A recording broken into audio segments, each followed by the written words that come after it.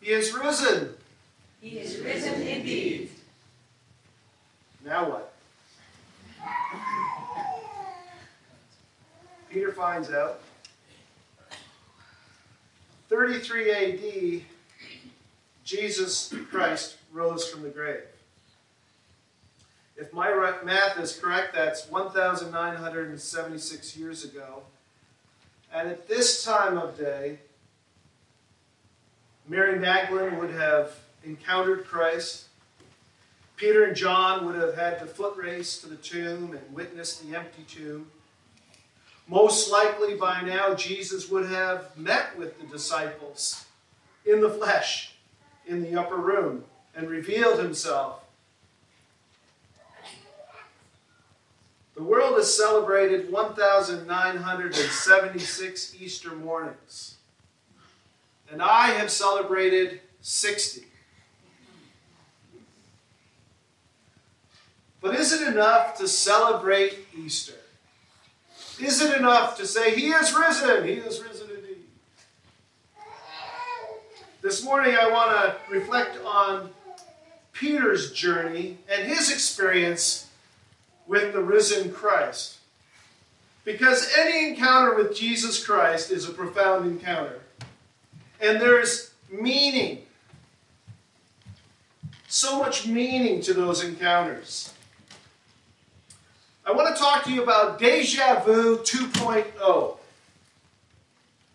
You know, when there's a new computer program, like Windows, operating system, I guess they would call it, there for the longest of times anyways, they would still call it Windows, but then they just say what version it is.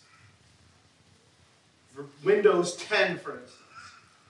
Today we're going to look at Deja Vu 2.0, which seems to be a bit redundant, but Deja vu, of course, is those experiences that we have when we feel like we've lived this before.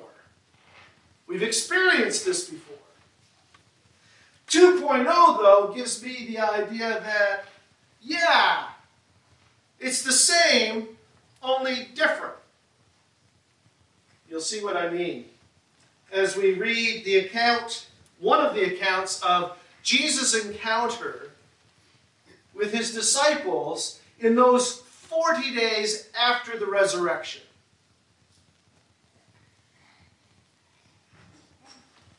This first account is from John 21. Afterward, Jesus appeared again to his disciples by the Sea of Galilee. It happened this way. Simon Peter, Thomas, also known as Didymus, Nathanael from Cana in Galilee, the sons of Zebedee, that's James and John, and two other disciples were together. I'm going out to fish, Simon Peter told them, and they said, we'll go with you. So they went out and got into the boat, but that night they caught nothing. Early in the morning, Jesus stood on the shore, but the disciples did not realize that it was Jesus. He called out to them, friends, haven't you any fish? No, they answered. He said, throw your net on the right side of the boat, and you will find some. When they did, they were unable to haul the net in because of the large number of fish. Then the disciple whom Jesus loved, that's John, said to Peter, it's the Lord. And as soon as Simon Peter heard him say, it's the Lord, he wrapped his outer garment around him, for he had taken it off, and jumped into the water. The other disciples followed with the boat, towing the net full of fish, for they were not far from shore, about 100 yards. And when they landed, they saw a fire of burning coals there with fish on it and some bread.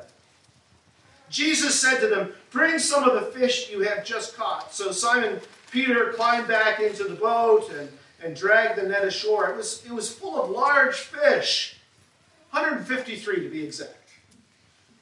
But even with so many, the net was not torn. Jesus said to them, come and have breakfast. None of the disciples dared to ask him, who are you? They knew it was the Lord. Jesus came, took the bread, and gave it to them, and he did the same with the fish. This was now the third time Jesus appeared to the disciples after he was raised from the dead. This experience, no doubt, must have felt like deja vu. for at least Peter and Andrew and James and John. And I'm sure all of the disciples that were present had heard of a very similar instance involving Peter, James, John, and Andrew that began at the very calling of those disciples to follow Jesus 3 years previous. It was the same thing, only different. Deja Vu 2.0. This is how Luke records that first encounter. Luke 5. One day, as Jesus was standing by the lake of Gennesaret, the people were crowding around him and listening to the word of God. He saw at the water's edge 2 boats left there by the fishermen who were washing their nets. He got into one of the boats, the one belonging to Simon, and asked him to put out a little far from shore. Then he sat down and taught the people with the boat. People from the boat, I should say. And when he had finished speaking, he said to Simon, "Put out into deep water and let down the nets for a catch." Simon answered, "Master, we've worked hard all night and haven't caught anything. But because you say so, I will let down the nets." When they had done so, they caught such a large number of fish that their nets began to break. So they signaled their partners in the other boat to come and help them, and they came and filled both boats so full that they began to sink. And when Simon Peter saw this, he fell at Jesus' knees and said, "Go away from me, Lord, I'm a sinful man." For he and all his companions were astonished at the catch of fish that had been taken. And so were James and John, the sons of Zebedee, Simon's partners. Then Jesus said to Simon, "Don't be afraid. From now on, you will fish for people." So they pulled their boats up on shore, left everything, and followed him. So here we have Christ performing a miracle that is almost exactly the same as when Peter and some of the other disciples were called to abandon their lives, their boats, their nets, the large catch of fish, everything, and follow him to be fishers of men. It was the same thing in the second case, but only different. How so?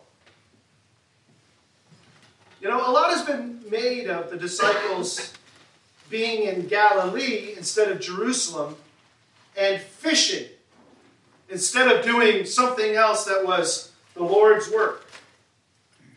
As if they were falling back into their old lives, as if they had forgotten, as if they had gotten out of step, that they were disappointed. But we have to be really careful here because Jesus was the one who told them to go to Galilee. In Mark, it's recorded, "But after I have risen, I will go ahead of you into Galilee." Then again in Mark, "He is going ahead of you into Galilee. There you will see him, just as he told you." And so they are there in Galilee because they were supposed to be there. Their fishing at this point probably has more to do with wanting to do something while they were waiting the next appearance of Jesus Christ. And what do? You do what you do. You do what comes naturally. You do what you love. You get the boat and you go fishing. Because that's what they were. Fishermen.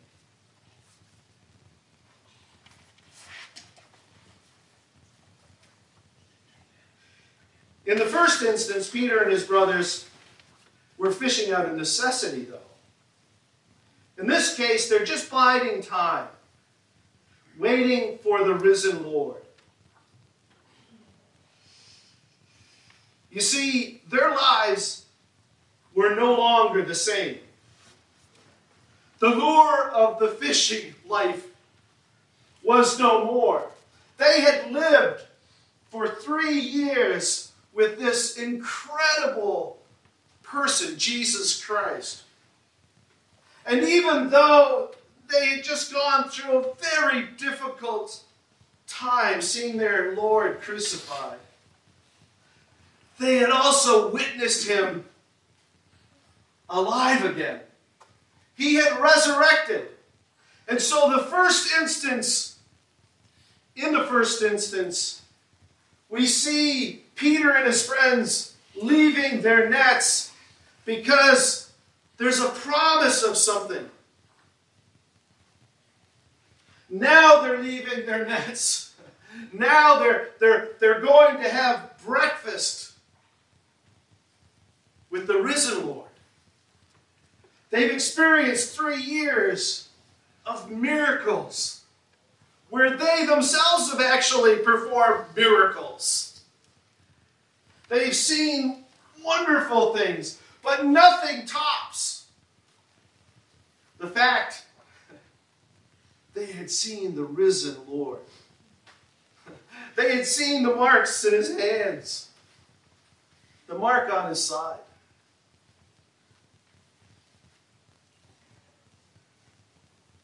And so they went to meet with him and have breakfast.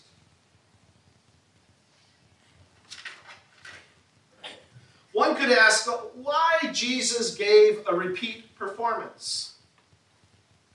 Curious thing, isn't it? Why repeat something that had happened before? What is running through Jesus' mind? What is he doing here? No doubt that first experience was etched into their minds indelibly. That first case where they threw the nets on the right side of the boat and just couldn't bring, the fish were just, they were breaking the nets after a whole night of zero. Why would Jesus give them Deja vu? Why would there be a 2.0 though? What is the difference? Well, I see this as a gracious reminder. Jesus is so gracious. I see this as a gracious reminder, and I'm going to focus a bit on Peter here. To Peter, of that incredible day when he walked away from his livelihood and walked into a faith journey with Jesus Christ. The repeat performance was the same, only it was different. It was different in that in the second instance, there was underwritten 3 years of experience with Jesus, let alone the encounter with the risen Christ, which changed everything for them. Clearly, in that first case, Peter and his friends thought of the idea of fishing for people as more rewarding than what their life was. You know, our community right now is all a dither. I'm a dither. About fishing season. Not the part they do in the rivers, but the fact that when I take my dog Bo along the dock, I can't hardly get through because of all the traps. And even though I hate lobster, I just think it's so cool. The community, after being dormant through the winter, all of a sudden the signs of life are just like overwhelmed. But you know what?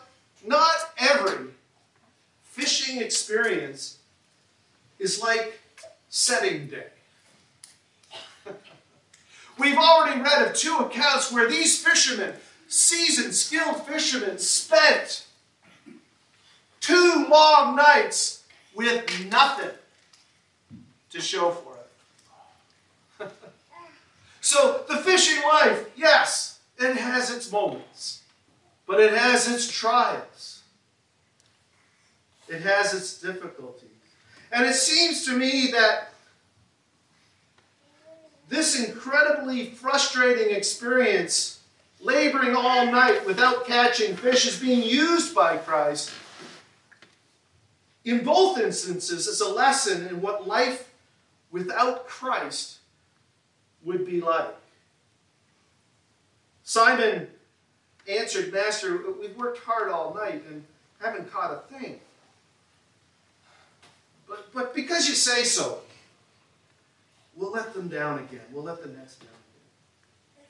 Same idea the second time. Fished all night. There's no fish out here. Okay, well, we worked all night, but we'll throw the nets in. See, life without Christ is like nights spent laboring for nothing. The American philosopher and writer Henry David Thoreau rejected the materialism of his generation and decided to live a rustic, Spartan lifestyle on Walden Pond. And he wrote that the mass of men lead lives of quiet desperation. That you fish all night and the nets come up empty. He was suggesting, Thoreau is, that life lived for the wrong reason was a desperate life. And he even suggested that, and there's sort of a spiritual connotation to what he says, that it stifles the opportunity for redemption if you just focus on what the world has to offer. And so he goes out to this pond and lives in nature, forsaking all that the world has to offer, and he finds truth there. Think of this. If life without Christ is characterized as fishing all night without catching a thing, life with Christ is like the nets overflowing with fish. The nets are busting. Jesus said, "The thief comes only to steal, kill, and destroy. I have come that they may have life and have it" what?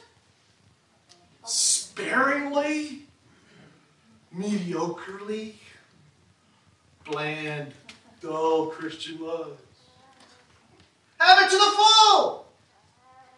He came to give life to the full. He came to give fish that were bursting the nets. And so why would Jesus repeat this incredible miracle after the resurrection? It's a reminder to them that life without Christ is like empty nets, laboriously struggling. Life with Christ is like nets full.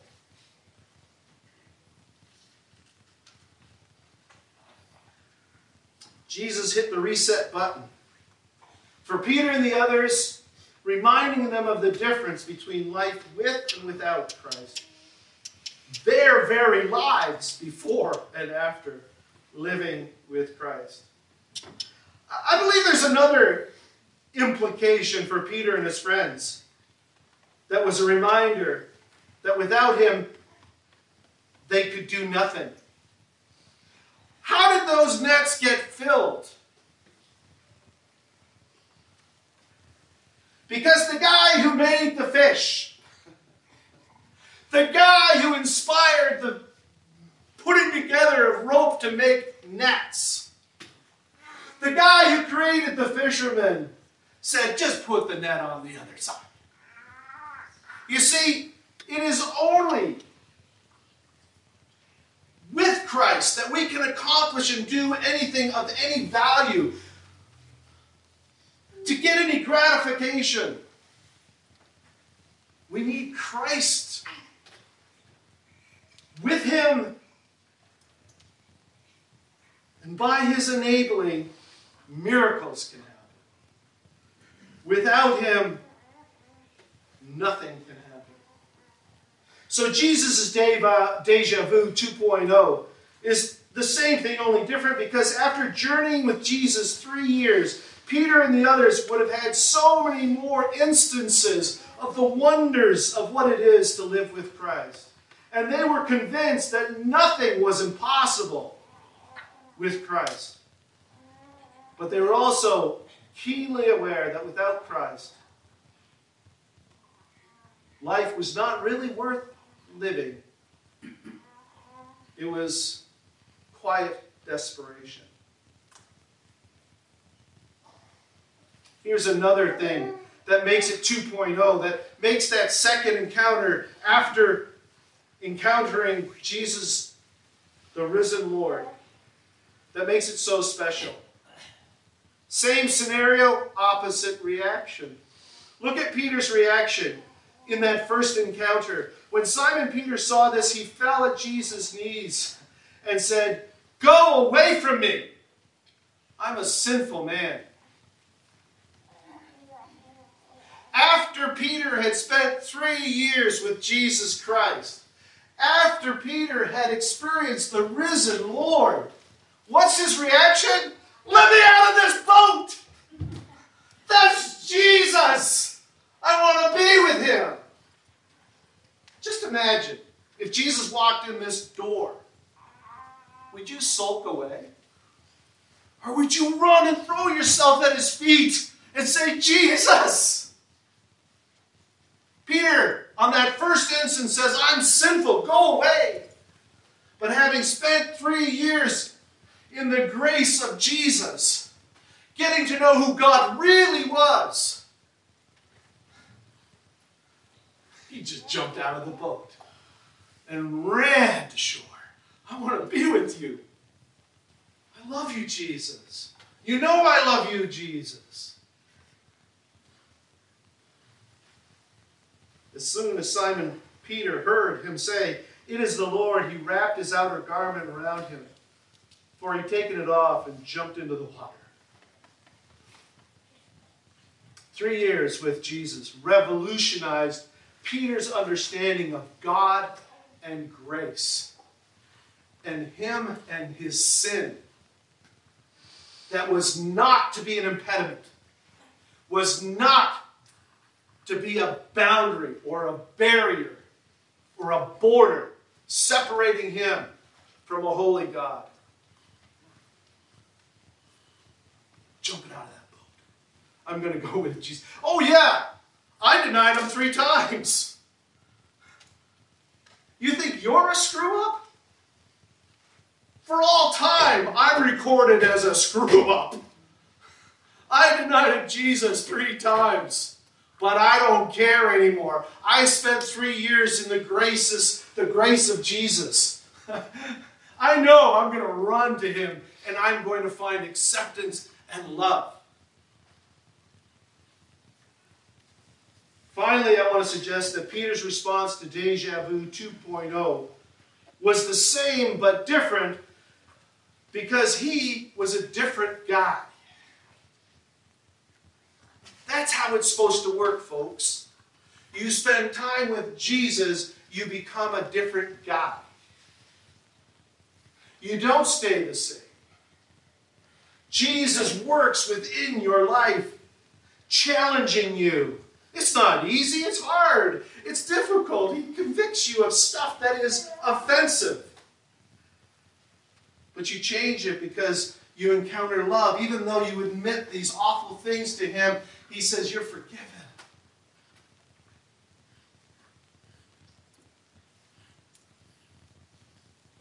Recommissioning the commission.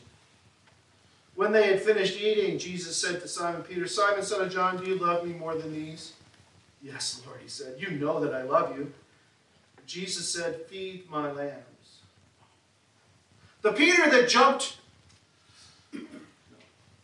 the Peter who witnessed the miracle that caused him to leave his livelihood in that first instance and follow Jesus so that he could be a fisher of men, was a rugged individualist. We know the stories about Peter, right? He was a diamond in the rough. But after 3 years with the jeweler, getting cleaned up, he was a diamond. And he goes from being this rugged individualist to Jesus saying, what? I want you to rule that church with an iron fist. I want you to make sure those people don't get out of line. That church. No. What's he say? Feed my sheep. He becomes a shepherd. This rugged individualist. Feed my sheep.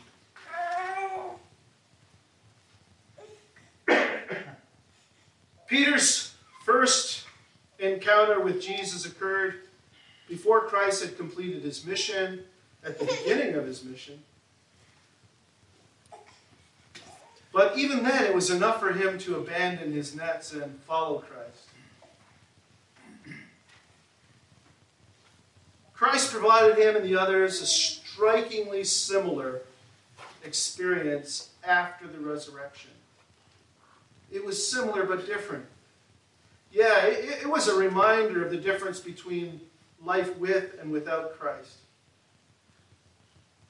That without Christ, life is meaningless and desperate. It was a lesson that was so much more meaningful for Peter after his 3 years with Christ and after encountering the risen Christ.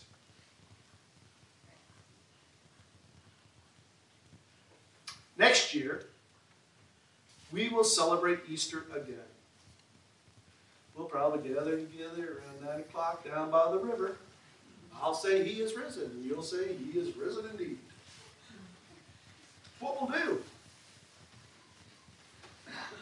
We'll declare he is risen.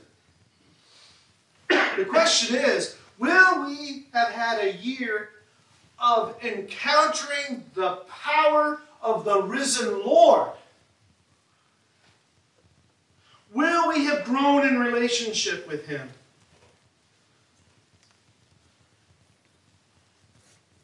Will we have grown stronger in our faith? Will we have more confidence in him and his grace? Will we understand God and sin and grace better? I want to suggest to you something that sounds almost sacrilegious, but I wouldn't do that. He is risen. He is risen indeed. Rings hollow. Hollow. It's empty if it has no impact, no effect on your life from one Easter to the next. Let's pray. Dear Heavenly Father, you do things so cool. It's so amazing that you, Jesus, decided to make those guys have a very frustrating fishing day and night. And that you would come along and they would have a Deja Vu experience. Oh, it's so rich with meaning as to the difference between life with and without you. Lord, I thank you, I praise you, I worship you, that you rose, but that you didn't rise just so that each year we could get excited about the fact that you overcame sin and death. But that you rose so that we could be changed and could encounter the risen Christ in our daily lives, day in and day out, so that we are different people, or will be different people in Easter 2020 than we were today. Lord, I pray that you would do that good work by your Holy Spirit. In Jesus' name I pray. Amen. Happy Easter, everybody. Have a great day. God bless.